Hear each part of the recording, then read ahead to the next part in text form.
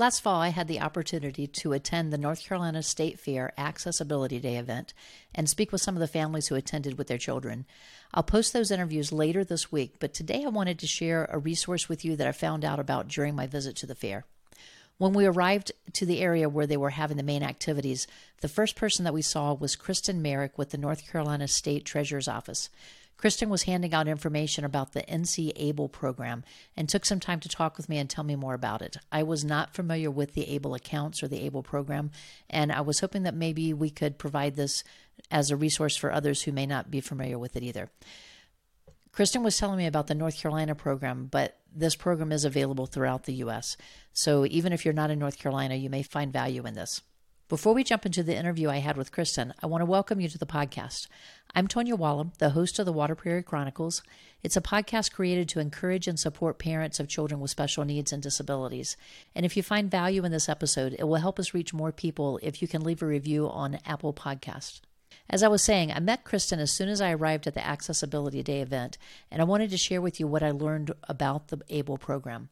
We started out by having Kristen tell us about the NC ABLE program. You have the NC ABLE program that's sponsored by the State Treasurer's Office. This program helps people who are diagnosed with a disability before the age of 26. Okay.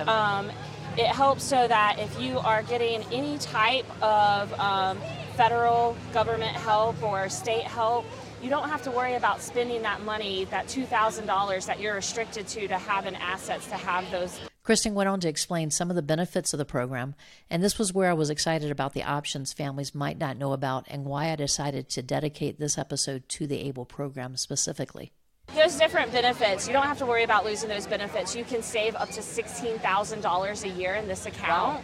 And up to $250,000 a year for over a lifetime. So $250,000. This has helped people get cars. This has helped students go to college. Excellent. People to buy homes.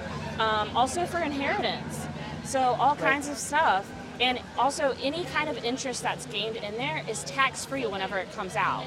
The last question that I asked was actually a collection of situations that I posed to find out if the funds for the ABLE accounts could be used for those different situations. All right, so a specific question for some of our families that I've talked to, if they have a child who needs like transportation to school and they don't have funding for that, is there a way for them to divert some of their savings to that? Would that be a benefit that they could get? Absolutely. They can also use any of this money. The whole point is for them to be able to keep the money and them to use it for what we call qualifying spending expenses. Okay. So that literally can go anywhere from, even if you have a service dog, it can help with their vet bills. It can help with any type of transportation. If you have a cell phone, it can help with a cell phone, lawn equipment, anything that helps you with your day-to-day activities. So a respite care for a parent with a child who's medically fragile, would that come into that category? Yeah. Okay, so those are questions that I get a lot, and I'm not sure where to point them to. Yeah, and also they can also have an authorized user that can help someone who has the disability who's opening up this account, and they can help them manage the money as well. Good. Yeah. So it could be used for the future adult life for this child that they're raising up. Absolutely. But the biggest thing that I just recently heard is there was a girl who was going to grad school, and with her NC ABLE account, she was able to save enough money where she was able to help pay her own way through school because she had this account with us. So it was just an awesome story to hear because that was the first time I had ever heard it used for that. Excellent. Yeah. Excellent. Well, I appreciate you taking a few minutes to talk with us today and to pass this on to our listeners. Absolutely. Thank you so much for your time. After hearing about the NC ABLE Savings Program from Kristen, I looked at the IRS website and the NC ABLE website to see what else I could find out about the program. I'll post the links to the websites in the notes for this episode, but here's a summary of what I learned. The Achieving a Better Life Experience Act of 2014 allowed states to offer what's referred to as ABLE savings accounts. According to the IRS website, the ABLE Act of 2014 allows states to create tax advantage savings programs for eligible people with disabilities. 529A ABLE funds can be used to pay for qualified disability expenses and are tax-free. The NC ABLE website states that ABLE accounts have several benefits. Account holders are able to save and fund qualified disability expenses and still maintain their Medicaid, SSI, and other public supports. Starting in 2023, ABLE account owners can contribute up to $17,000 per year. So how do you know if your child is eligible? So first ask yourself, was their disability present before they were 26 years old? And if so, then one of the following must also be true. They need to be eligible for SSI or SSDI due to a disability, or they need to have been determined blind per the Social Security Act, or they need to have a written diagnosis for a severe disability from a licensed physician. So some other important things to know about the accounts, and this comes from the NCABLE website. Balances less than $100,000 are excluded from your SSI resource limit.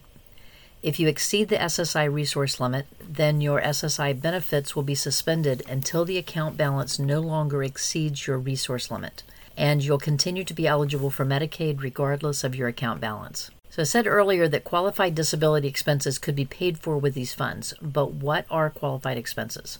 They're defined as any expenses that are the result of living with a disability and are intended to improve your quality of life. So some examples, because I know that's always easy to understand a little bit better. So some of these might include education, health and wellness, housing, transportation, legal fees, financial management, employment training and support, assistive technology, personal support services, oversight and monitoring, and funeral and burial expenses. So it's important to know what happens when funds are used for non-qualified expenses. The earnings portion of the withdrawal is treated as income and taxed at your tax rate. It is also subject to a 10% federal tax penalty and applicable state taxes. So not all states offer ABLE accounts, but you can still take advantage of this type of savings by working with one of the states that do offer the accounts. To see which states offer the ABLE accounts and get connected, visit savewithable.com.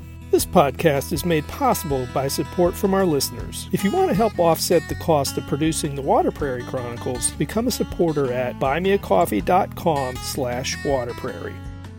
You've been listening to the Water Prairie Chronicles. Any resources mentioned during this episode will be posted in the description. If you're interested in joining us as a guest, contact us through the links in the description below. Be sure to subscribe and share it with your friends. We appreciate your support as we build this resource. Thanks for joining us, and we'll see you next week for a new episode.